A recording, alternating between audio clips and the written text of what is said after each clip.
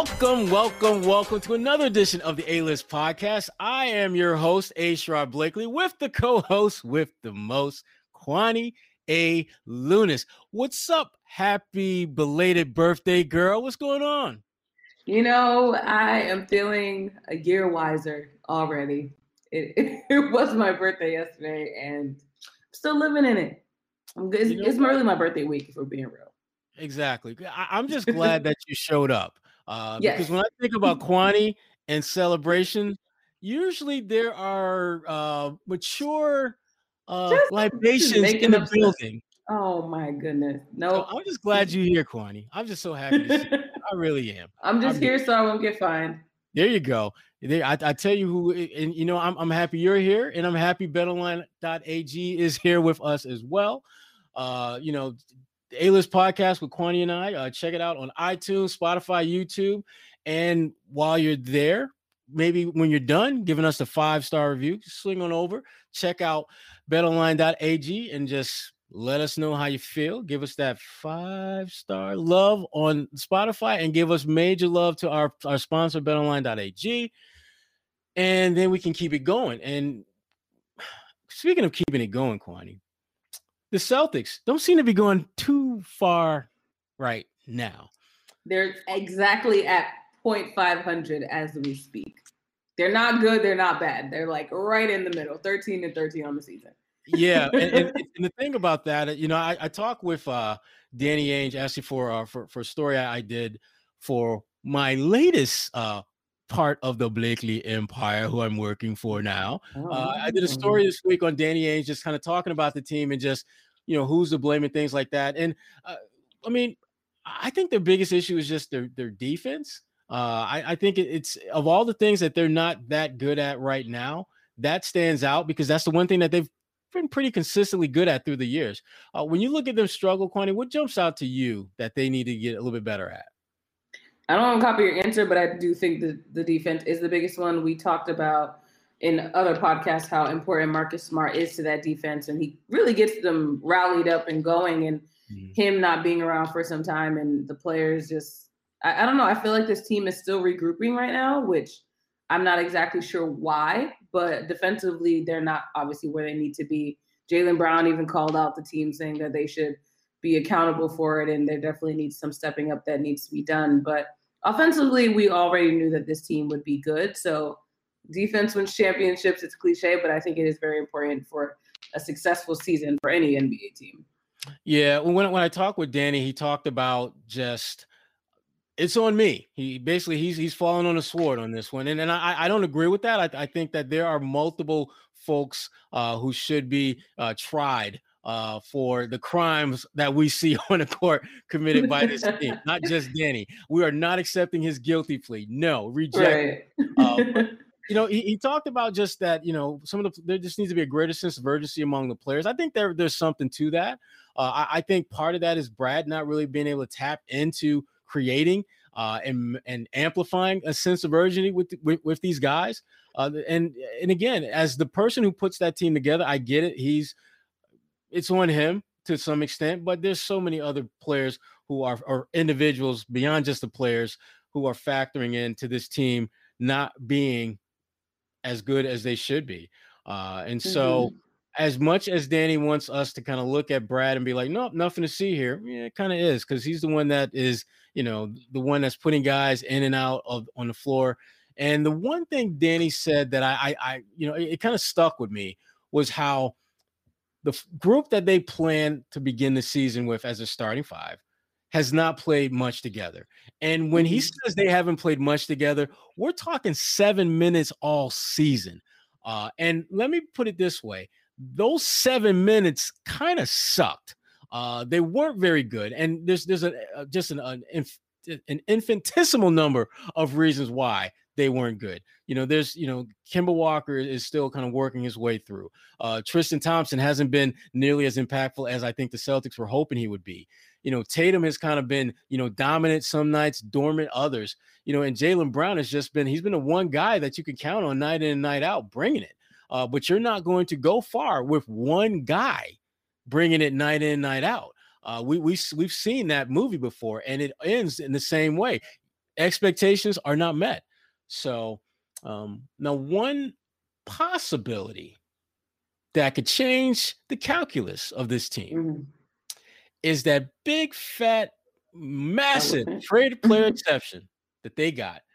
Shout Mm-hmm. out to Gordon Hayward for making that happen. Shout out to the other G Money. Now, Danny is definitely open to using it. He's not going to commit to using that. Do you think he should use it? And if so, is there a guy out there that you think that would be a good fit here? That's the tricky part because I think when you look at this team, everyone, I think, even if you're not a basketball connoisseur, you realize that there is something missing. We talked about the defensive hole that we're seeing from the Celtics, but I think also offensively they could use maybe a better big man or some kind of more experienced vet that can really rally the team together. But it's like, is this person going to be a long-term player or is it just going to be a rental for a year? Is it worth it? So obviously I'm not a general manager. I don't make these executive decisions, but I'm thinking with the team that they have now, even though they are pretty young, that they are still good enough in the East that if they got that big man or whatever piece that really could work in that offense could propel them to a championship level type team, I think it's worth it. But at the same time, I could understand not wanting to put all that stock into one person because we've seen in the past for the Celtics specifically that it hasn't always been in their favor. Yeah. What about you? Right. No, there are a couple of big men out there. Blake Griffin is one. Andre Drummond is another one. I don't see the Celtics really pursuing either one of those guys. Neither of them. Yeah. It becomes extremely complicated, with the trade exception. Those guys make, above that. And so trading for those guys is something that I just don't see the Celtics doing. I think the Celtics right now, I think that they feel that their big man situation, while not great, they need guys who can make shots, not named Tatum and Brown.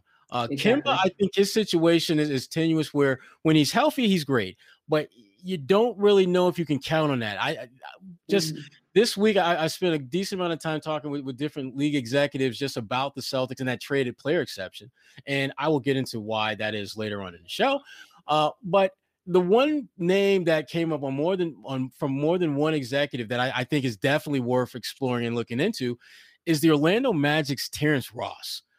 Terrence is a scorer who can do it as a reserve. He can do it as a starter. And when you look at the way things are with Kemba, you're going to need someone who may potentially need to be your starting shooting guard, and if he's not that, someone that you can keep on that bench and have them be an impact player in a reserve role. He's a guy that has a lot of Lou Williams-esque game in him. I mean, when he gets it going, he really gets it going.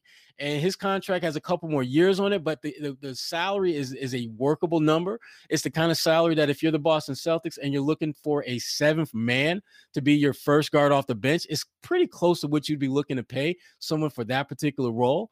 So that's a name that I think we need to definitely, keep an eye on. And there's others, you'll hear about JJ Redick. You'll hear about bigs like, LaMarcus Aldridge, out in San Antonio and a few other names. But Terrence Ross is a name that I think that we will definitely, be hearing about. And speaking of names that we will be hearing about, our guest this week is a name that I've been low-key stalking for a while. Oh my gosh. And I'm gonna finally confess to her that I have been low-key stalking her for a while. I was gonna say don't tell her that, but you do you. I just got to get it off my chest. It's weighing me down. That will be Miran Fader, staff writer from The Ringer. Welcome in, Miran Fader, staff writer with The Ringer. Just an amazingly awesome writer. And we're going to get into some of your literary endeavors in a little bit. But welcome to the A-List podcast. How you doing? I'm good. Thank you for having me. Oh, this is awesome. We, as you know, we've been trying to make this happen for a while now, and I'm glad that we're finally able to make it happen. And we're just going to jump right into talking NBA because that's what we do. A player that I know you are quite familiar with is our good friend LaMelo Ball. Now, you wrote this really awesome piece. I think it was like maybe a year or so ago, where before he became we knew about him, but you really gave us a much, I think, clearer glimpse into who he is and what he's about. And I wanted you just to talk a little bit about that But before you do that, I wanted to read a passage from your story, which as someone who has dealt with his daddy, I felt this passage surmised what so many of us who've dealt with his daddy have kind of felt. It reads, I listened to LeVar tell me proudly in an exclusive 56-minute interview that his son is embarking on a journey that is uncharted. But what I saw was the exact opposite. Every bit of the Lithuania experience is charted. Every bit of it is staged by LeVar himself. By the end of January, he leapfrogs the head coach, manipulating the team and the competition to tip the scales in his son's favor. I love that paragraph. I ain't gonna lie. Love it. Take us through what that whole experience was like and just how did that are you surprised at how things have kind of looked early on for him in the NBA based upon just some of those early experiences that you had around him and his family? Yeah, no, thanks for that. I mean, I think that was such a unique time period in Melo's life because he is essentially a child, a teenager that's being forced to grow up. But his dad almost like wouldn't let him grow up in that situation. So, if you're making everything easy for him, putting him in this Podon league, and they didn't even run a sprint once in like the 3 weeks that I was there. How is he going to get better? So I think at that point I was just kind of like, I don't really know what's going to happen to him. Like if he's not at getting better in this crucial, he's not being challenged, like is this really serving him? And it definitely felt to me like it was so much more of like LeVar's interest than LaMelo. He always looked really down. But when I went to visit him in Australia last year, I just kind of saw a different Melo, and I think it's because his dad wasn't there for a lot of the time. So it was like the first time he got to like actually experience life on his own. His whole life has been chartered, like I said, by his dad, and this was like finally a situation where he wasn't under those constraints. And I think like what you're seeing now, how well he's playing, is such an extension of that, because it's like he doesn't have to play this role of LeVar's son or Lonzo's brother. He can just be LaMelo. And I think all his life he's been waiting to, how can I assert myself? And that's what we're seeing. So it's pretty awesome. Yeah, I mean, he's been definitely one of the top rookies in the NBA this year. I don't think there's any doubt about that. And just, reading your story and just kind of looking at his whole situation from afar, it's so inverted when you think about how young athletes develop. Usually it's like they're in this environment with mom and dad and they're kind of, they're coddled a little bit, but there's a certain control that they seem to have. And then then they go out on their own and they go, wow. They get into trouble. They become everything that a multi-millionaire 19, 20-year-old is essentially destined to be, which is never good. And it seems his narrative is just the opposite. Chaos coming up with daddy. Now you get out on your own.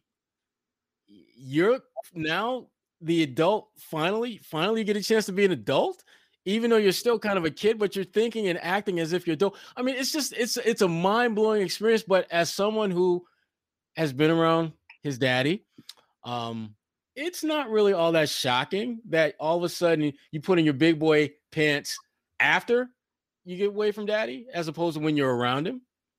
Yeah, I mean, I think the most kind of searing part of the interview with him was when, LaMelo told me that like he literally can't remember a time where the cameras weren't on him. So imagine if you're like 5, 6 years old and like you think it's normal that there's all this attention on you. Like you have no idea why people think you're special. You're just used to people following you and telling you you're great and, having all this attention. It's really hard to come to terms with like why you're famous or what fame means, because you're just in it. So he doesn't know what it's like to not have that. So on the one hand, I found that strange, but then as you said, it's like, okay, well, he was kind of prepared for this. So it doesn't surprise me that he's able to perform well just because he's so used to that camera. What I think is most intriguing is that, on the basketball court, it's kind of ironic to say this, but it's the one place he doesn't have to perform. He can be in his most natural place. And people might say, well, of course he has to perform. He has to play well, blah, blah, blah. But like, I mean, perform like a role. He was like his dad's kid in the TV show and all these roles he didn't want to play. But on the basketball court, he's just LaMelo basketball player. And that is like the most natural, most like happy place for him. So it's almost like he's performing well there because he doesn't have to like act like it. He can just be himself. Mm-hmm. And Maren, you've done a lot of NBA feature type stories. What is one story for you specifically that you would say stands out the most, or you think it was the most interesting? I mean, I love reporting on the NBA because, like, as you guys know, all the players that you cover and follow, like, there's so many interesting personalities, and so I think, you know, I love writing about players that have personalities that you might not expect. So I guess for me it would be Brandon Ingram because, you know, a lot of people told me they were like, he's so quiet. You're going to need to bring like 3 recorders to be able to pick up his sound. And just going in, knowing that people were telling me he's going to be a bad interview. He's so quiet. I was like, no, maybe you just don't know him. Maybe he's more thoughtful. And so I think, you know, I loved working on that profile because it really taught me such a valuable lesson in reporting. It's like, never assume you know what these guys are like. And just because people say things doesn't mean they're right. Like, none of us really know these guys. So just go in and be open and listen to them. Yeah. Yeah, they might react differently to you too. Yeah. Yeah. I had a similar experience with Jason Tatum. First time we talked. I mean, it was like, you know, it felt like we were at the dentist's office and he thought I was the dentist. I'm like, dude, just relax. And, you know, having covered Duke basketball in a previous lifetime, guys who come through that program, when you first get them to the NBA, there's this certain almost cadence that they answer every single question with. You know, it's do, done. Next question. Even though the next question could be completely different and more elaborate and intricate, you still get the do. And at some point, I can't remember exactly what I said, but I'm like, okay, Jason, no, seriously, no, look at me, seriously. And I try to do something, just kind of shake him up a little bit. And he's a good talker. He's a much better talker than I think people initially thought. And I think you're right. I think a lot of it is just, you know, them being more comfortable with us. I think the fact that, you know, your style lends itself to people opening up. When I look at the details the rich details that are in your stories, I mean, that doesn't just come out of thin blue air. I mean, you got to put in some work to get that stuff. So kudos to you. Kudos to you. Yay. I'm doing something right. No, I mean, I think it's like they can tell if you're interested or not in them as people, right? So like, if you approach them and you show up with a question that's like very gotcha and very like, I want to get a soundbite, they know. But like, they always laugh because I ask about their mom. Like, third question, I want to know who made you. And I think because everything they are, you know, it has to do with their mothers. And they're like, okay, she's not even asking me about basketball. It's kind of weird, but I'm intrigued. And I think that's how you get those details. Is like, you show them that you're showing up for them as a person first, and then we can get to the basketball. Then we can figure out what's going on there. Yeah.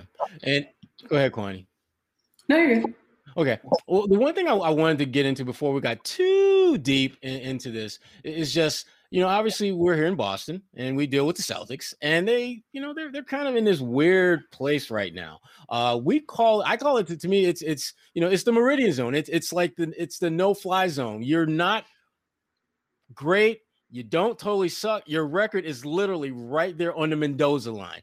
I mean, when you look at where they are, what do you think are some of the things that they need to do to kind of get back on track or just be better than what we've seen? To be honest, you guys would know that question far more than me. I'm working on a Lakers feature, and I know that that's not like wow, Miriam. I know that's very bad. I'm a LA native. I don't know. I feel like one of my best friends is actually a Celtics person, and like the frustration that he feels after every game, I almost don't understand it. I just, you know, so I don't know. I'm probably not the best for that, but I do know that like covering the Celtics for that one feature I did on the Marcus Smart story was actually one of the most pleasant media experiences I've had. They actually, I don't know if you guys experienced this, but they actually let you talk to the player, which is like half the battle.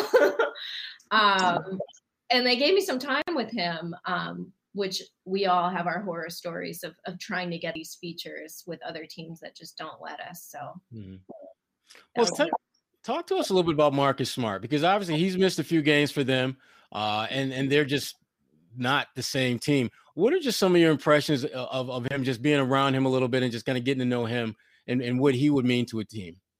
He's so much smarter than people give him credit for. I don't know why that doesn't enter the narrative with him. It's always just focused on like defense and hustle and tenacity, but like Marcus is like truly an intelligent human, and he has so much to say, and he's so thoughtful, and he's actually so loving, and you just don't, people just do not like that narrative, I guess, and they like their original narrative of him.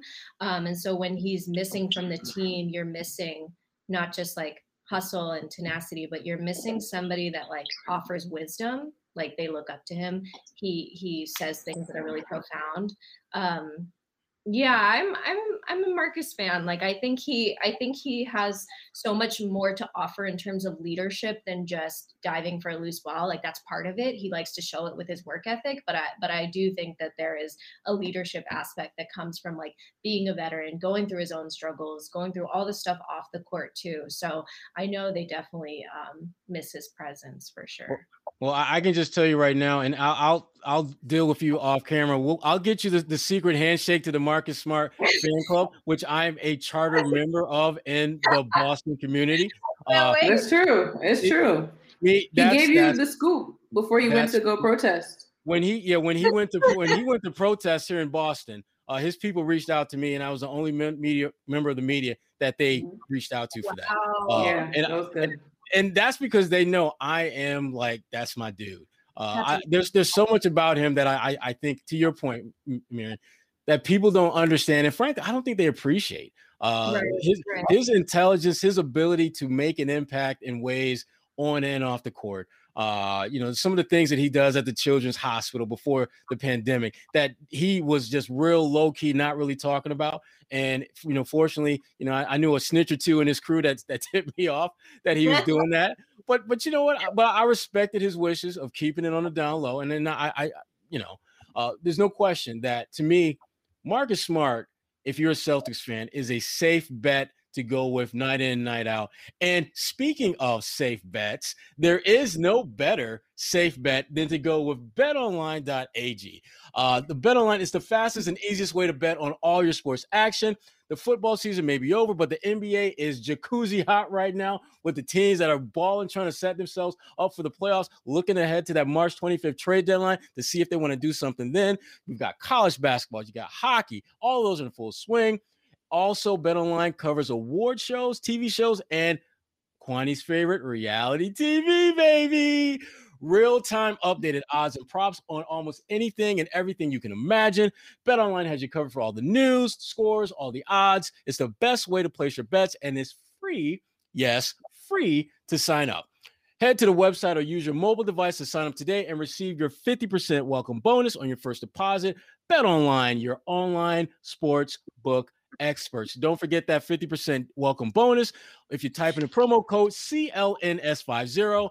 BetOnline, your online sports book experts. How did you do that? I'm out of breath. That is like, Kwani will tell you this. That's like my favorite part of the show. To do transitioning. I love it. I love talking about them. Well, first of all, they're awesome sponsors. Second of all, I'm actually making money when I work with them. And by that, I mean, like the bets that I've placed, I've had a nice little run here. So I'm happy. They make me happy. Not going to lie. So, Kwani, you're about to say something to Kwani? I'm sorry. No, you're good. We're going to talk to Mira a little bit more about her career. She's been obviously covering a lot of stuff for The Ringer, doing a lot of these good long form human type pieces. But basketball seems to be the sport that you favor the most. So where did that love of basketball come from? Yeah, I love basketball so much. I was like 10 years old and I was in elementary school and I was just like eating lunch with my girlfriends and I saw all these guys like run towards the basketball courts. And I was just like, I turned and I was like, where are they going? And I don't know, something in me, like, lately I become like a spiritual person. So I know people will crack up at that, like, oh my God, really? But I really do believe I was like spiritually moved and I just ran with them. And I was literally terrible at basketball. When I got on the court, I was like, what do you do with this? But I was like absolutely in love with it. And I ended up playing like my whole life. I played my first year in college at Lewis and Clark College. And, basketball, it's something that's like, it's either you do it recreationally or it's your life. I think most people are kind of like one or the other. And it was like really my life. I'm also 5 feet, you can't tell. And so you Oh, Quani is ecstatic. Oh my God. Is ecstatic. Hey, support group. Too. And yes, so you get the struggle. So it was very hard to convince people that I could go to the WNBA. So I was like, okay, what can I do that would be second best? And I loved writing this whole time. And so I've just found my way into it. And even though I do other sports, like some NFL stuff too, and just random sports, I just love being on the court, and like when we mentioned Lithuania earlier, that was so cool for me because I got to like actually dribble on this overseas court. And I was like, oh my God, I did my dream. Like I'm playing overseas. Even though, like I wasn't, you made it. But I was there. You made it. I made it. Right? So yeah, I love basketball. That's awesome. Really. Now you transferred to another school, correct? Yes, Occidental. So I left after my first year. I knew it was going to rain every day in Portland, Oregon, but it's quite another thing to have it rain down on you day after day. And you think you can handle it. You think you're going to be okay. And I hated it there. I hated playing for the team there. I was like, I need to like actually go back home with the sunshine and walk outside and feel privileged with my 75-degree weather. And so that's what I did. So I transferred to Occidental College, and then I graduated from there in 2013. Now, here's the thing about Occidental College. Now, tell us where it's located. Okay, Eagle Rock, California, which for those of you who are like, I have no idea what that means. It's in LA County, but it's outside of like the city. It's like nestled between Glendale and Pasadena. Somebody named Barack Obama went there. I don't know. Now here's the thing about Occidental College. Until Barack went there, not a lot of people knew where the hell this place was or what it was. And I'm one of those people that in high school had no idea where the hell this place was. They actually they sent me a recruiting letter and wanted me to get back to them because their football team was a really good Division III football team then. And so they sent me this letter, and I get this letter from some place called Occidental. I don't know where the hell that's at. And so I just kind of discarded it. And so me and my guidance counselor about maybe 2 weeks later are talking about colleges. And he said, there's a lot of really good schools, East Coast schools here. And, West Coast, there's this place, Occidental, a really good school. And then there's USC. And he rattled off like 3 or 4 other schools. And I said, rewind. Occidental, where is that anyway? And he said, it's like, right outside of LA. Oh, I didn't know that. And so I tried to do what, young folks try to do when you realize that you probably screwed up. Let's try to see if we can clean this up. So I reached out to the coaching staff and say, hey, how you doing? What's going on? So can we like see about, and they're like, no, we're good. Thanks. But if you want to apply for regular admission, we'll put in a word for you but no, we're not going down the road. And I'm thinking like, damn. And Occidental, and she's being low-key humble about it, but it's a really good school. It's a really good freaking school. But damn, Barack could have been like this one big, awesome, amazing trilogy. And I screwed it up.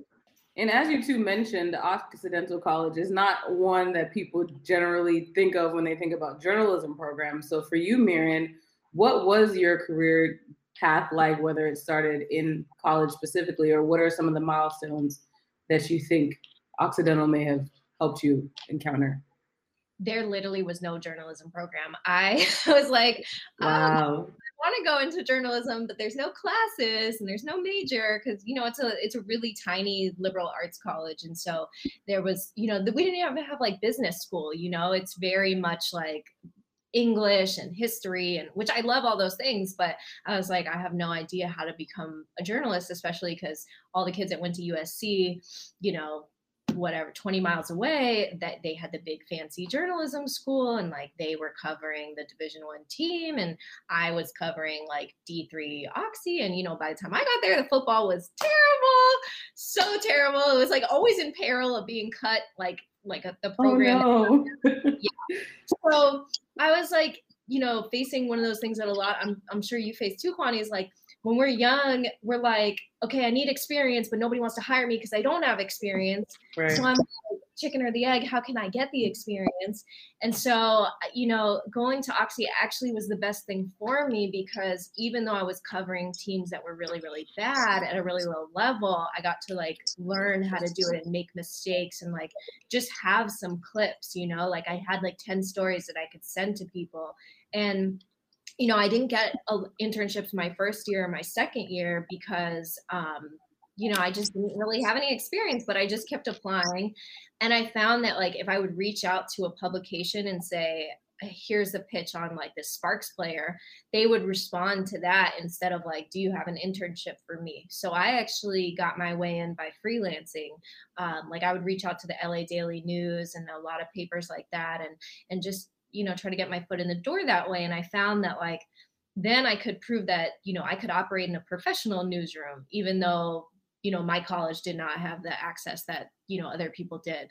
But, and then finally I'll say, you know, being an English major, I learned how to read and write. And so as you can see, I just became this humongous nerd. And, I loved it so much. I thought it was like a hoax. Like our homework is to read books and write about them. Like, how does this work? You know, for me, like I was just, you know, I'm such a reader. And so I really think it helped me in journalism, because although I didn't learn how to write, say, a journalism article, like I would have classes that would make us do papers on one punctuation mark or one word. And it was like this very like tunnel vision type of dissecting words and passages and attention to detail, and like all of those skills ended up helping me when I did go into journalism. That's awesome. I've found, because I teach over at Boston University, and attention to detail I find is the one fundamental flaw that damn near every student needs to get better at. Understanding that, you know, that missing quotation mark or that missing semicolon could mean the difference between your story getting read or your story getting trashed. Little things like that. And I think you're right. I think smaller universities do afford you an opportunity to really kind of hone in on that stuff and just really perfect your craft without necessarily being thrown to the wolves in the process. So awesome, awesome, awesome. Hey, Kwani, is it game time yet? Oh God. I think it is game time. I think it is too. As Miriam, as you will learn, as you can probably see, we have a lot of fun in here. We definitely try to keep it loosey goosey, easy breezy. And we got a game. What is it? Pick and roll today, Kwani? It is pick and roll today. It's Don't mind the noise behind me. Yes, it is Okay. pick and roll. And you are given a chance to write a tell-all book. This is for Miriam. Actually, Sharad, you can answer this as well. Well, Huh? What'd you say? I plan to answer this one. Okay, I'm going to answer it as well. You're given a chance to write a tell-all book about one of these three players: Kevin Durant, James Harden, or Kyrie Irving. Who do you pick, and why do you want to roll with that guy? Oh my God, you guys, I've been trying to get Kyrie for a very long time. So I'm going to manifest it right here, right now. There we this go. can happen. I just think that there's so many sides to him, and I think the internet has destroyed him mentally in certain ways. And I'm very interested to see what he is outside of sound bites, media, digital, and just sitting down and talking with him. I think he's so used to people mocking him and having a perception about him that he automatically shuts down. And I'd be so curious if I could disarm someone like that. That would be a dream. So please make it happen. Well, I hate to bust your bubble, Miriam, but we're gonna fight for that one. We are absolutely scrapping for that one. To me, of those three athletes, he's the one that I think, from a simple just consumption of content standpoint, he's your guy. He's the one that people are going to absolutely lock in on, because it's not just about your run-of-the-mill basketball aficionado who wants to know about Kyrie. You know, the mom who wants to know, why is my kid talking about flat Earth? Where did that come from? Or, you know, why? And from the guy who works at the machine shop, like, wait a minute, he wants guys to not be in a bubble, but he's not going to be in a bubble. So how can he convince guys to not do what he's not going to do too? There's just so many layers to Kyrie Irving that even if you're not able to get to the core, if you can get it, to me, it's like a trip to the sun. You don't have to get all the way there, but damn, if you can get close enough and feel that real heat, that's what you want. And with Kyrie, with him being in Boston, I'll tell you a story. The one time that it was just him and I, one-on-one, we talked for like maybe a whopping 120 seconds maybe, and it was just him and I. And the story was about his favorite superhero. And I did this kind of tongue-in-cheek thing about the favorite superheroes of all the Celtics. I didn't think it would be that, big a story, but from a page view standpoint, it was awesome. It was amazing. And Kyrie opened up like I've never seen him open up before. We talked about Tony Stark, who's his guy. And if you think about the Tony Stark narrative, it kind of makes sense. For me, that was like my one moment of clarity with Kyrie Irving. And it was one of those things where you're feeling the connection. You're seeing the light. And the next thing you know, it's as if someone just comes and flips on the light and says, okay, show's over. Got to go. We're done. And you're like, no, I'm just getting started. This is just what I want. I think a Kyrie Irving book, regardless of who gets the opportunity to write it, it will be not just a bestseller, it'll be a classic. I mean, because this is not something he's going to do often. You pretty much have one shot, and you might not even get a chance to talk to him for that one shot. Okay, it's gonna be you, and I'm gonna be so jealous because I'm already. Oh my God. I'm already seething right now at this 120-second exchange. Right. God damn! Like, why couldn't that be me? Let's put it this way: that 120 seconds, there must have been at least I don't know, 15, 20, maybe 30 rejections before that one, and that was the one that I didn't think had any shot. Right. I mean, I don't think people. Is Kyrie Irving really going to talk about his favorite superhero? Apparently, yes, he will. I don't think people realize that how many rejections go into whatever sound bites we get. Like, they have no idea. They think we just like show up and then people just say things to us. It is a lot of boxing out and relationship building. It's hard. It's hard. Like, earning 120 of those seconds, like, that's hard. And believe me, I counted every single second. Because they said you got a couple minutes, and I just immediately said that's 120 seconds, couple minutes, right. And we're gonna milk this. And we've all done this enough to where the subject matter kind of gives that look that okay, we're pretty much done here. Right. And I got that look at it like maybe the 138, 140-ish mark, but I said, damn it, we plowing through this. We plowing through this. I got 2 minutes, and I'm gonna get all 2 minutes. That look, I'm getting PTSD. Just right. Yeah, you feel it. That you could feel it. The SID or the PR person is right there. They're up your nose, and you're just like, okay, I'm just gonna keep talking because they're gonna have to pull me out of the scrum. It is the most awkward thing ever. Yeah, there's the look, and then there's the feet tapping a little bit, and yes, the passive aggressiveness. Like, okay, chill. I know. Like, I'm aware. Like, nobody's more aware of the time than me. Okay, like, I am aware.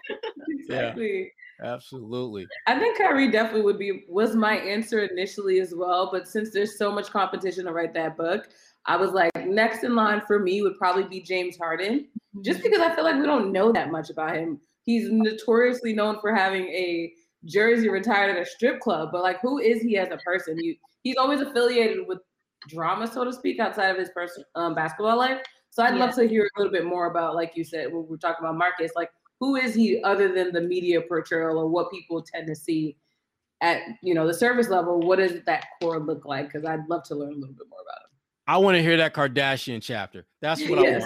That is going to be a really good chapter. I'm not even going to try to front and fake it. Oh, I want to hear what happened in No, I want that Kardashian chapter because to me, that's going to be, I guarantee you, when that book is written, that is going to be the chapter that they're going to tease.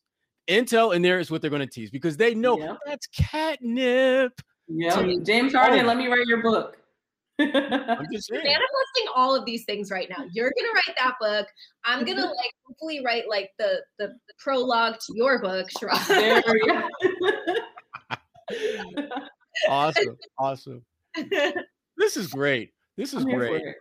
Well, this is awesome. This is I'm happy. This has been a really happy day for me. Sharad's getting mushy, guys. I am. And that's why we gotta shut it down because I'm getting like sentimental. Because my this is awesome. Mirren's like one of my favorite. In all seriousness, Mirren is one of my writers out there. I think she does long form as good as anyone out there. And the thing that people, and she's not going to talk about, but I'm going to talk about it. She's racking up hardware like she's Usain Bolt. When you look at APSC and you look at all these other awards, she can run, she can hide, but that hardware is going to find you and has found you. So, I mean, I'm just really excited to have her on our podcast because, again, she's amazing writer, amazing podcaster. I'm telling you. And before we get out of here, I want her to kind of have the floor and just let people know where they can find out more about her and her writing and all that other stuff. Because, I've been kind of low key stalking her for a while. So I'm just going to shut my mouth and just kind of let her, have the floor. Just kind of, let folks know where they can find out more about what she's about. Oh man, thank you for that. It is so mutual. And I'm going to need us to hold like a private podcasting session so I can get tips from you guys now that I'm at the Ringer and I'm going to be podcasting and I'm like, okay, where is my microphone? Like, how do I do this? So I'm going to need help from you guys. But yeah, no, I spent so much time on my website. So that means a lot that somebody other than my mother viewed it. So thank you. It's just mirenfader.com. I have all my stuff from Bleacher Report, which is where I was before the Ringer. And now I have my Ringer stuff. And on Twitter, I am there, but I am not a person that tweets takes and like I don't, I'm just too busy nerding out on books, but you can follow Great me. book recommendations, by the way. Great book recommendations. I love it. I love books and I love giving writing tips. You can follow me at Mirren Fader. I talk to a lot of young people about writing because I'm a young person. There are other young people out there that love writing, but they feel like there's no route with long form. So I kind of think like, okay, I'm going to use my platform to like share my love of writing and reading in long form and hopefully others can find that community online. So you'll be getting a call from Sharad in about another 2 to 3 weeks asking you to speak to his class, but just put that out there. The invitation is welcomed and it is of course a hell yes. And things, yes, of course. Also, you guys are hosting that like narrative conference I signed up for or something, some journalism conference. I signed up for that because of you, Mirren. I saw you tweeted. I think you tweeted about it. I did. It, and I signed up immediately after. Oh, amazing. Okay, we're going to attend the conference together, but virtually together. I love it. Oh, gosh. This is awesome. This is absolutely awesome. Now, you've got a pretty sizable literary endeavor sometime this summer. Am I? Tell us more. I am writing. That was extremely well done, and I appreciate it. I am writing a book on Giannis. It's my first book. I profiled Giannis and his brothers not last year now. It's 2019. I'm losing my mind with time for Bleacher Report. And the book is Giannis's biography, essentially. So we're going to start in Sepolia in Athens, and we're going to go all the way till now. And I think like so much of, what all of us talked about in our conversation about like finding humanity and like writing about who people are, that's what the book is. Of course you're going to have your basketball stuff for all the basketball nerds out there, but it's really a human story of like how somebody made this improbable journey, and it's going to show more vulnerable sides of him, because I think and this is similar to the Marcus thing that we talked about. It's like people don't talk about his mind, but Giannis is such an intelligent, thoughtful person that is very like devoted to his family, and so you will see more vulnerable sides of him than just, oh, he's so athletic, he's a freak, he's this, he's that. There's a much more human story to tell. So I think one of the reasons why I delayed coming on this podcast, because I was underwater writing this book and dying, but I am so happy that I came on here because you guys are awesome, and hopefully this book will be good too. So we'll see. Yes. And, just to give you a little bit more detail about the book, because, well, as I said earlier, I've been low-key stalking her for a while. It's available pre-order on Amazon, and you can get it on Kindle, or you can get the hardcover. I'm not going to reveal which of the two, or potentially both. He got both. I'm not going to say. I'm just giving the people options, Kwani. I just want them to have options. So, yeah, I'm pumped about this book. I'm excited for the book as well. I don't think you have to be a Giannis fan or even a Bucks fan to appreciate a story like his, especially in the NBA. It's definitely not a conventional one. Right. So I am looking forward to that book as well. Thank you. Right. Yeah. This has been awesome. Mirin Fader, staff writer, The Ringer. The Ringer. Awesome. Thank you so much for being on the A-List podcast. And I will try to keep my low-key stalking low-key as always. Now that you know that it's out there. So again, thank you so much for being on. This was awesome. This has absolutely made my freaking day. And so awesome. That was the most fun that I've had on a pod. And also, I just hope you know how jealous I am. Again, of your 120 seconds, I'm not going to let it go. But I will continue to stalk and befriend, and we will nerd out together at this conference. Awesome. Let's do it. Mirin Fader.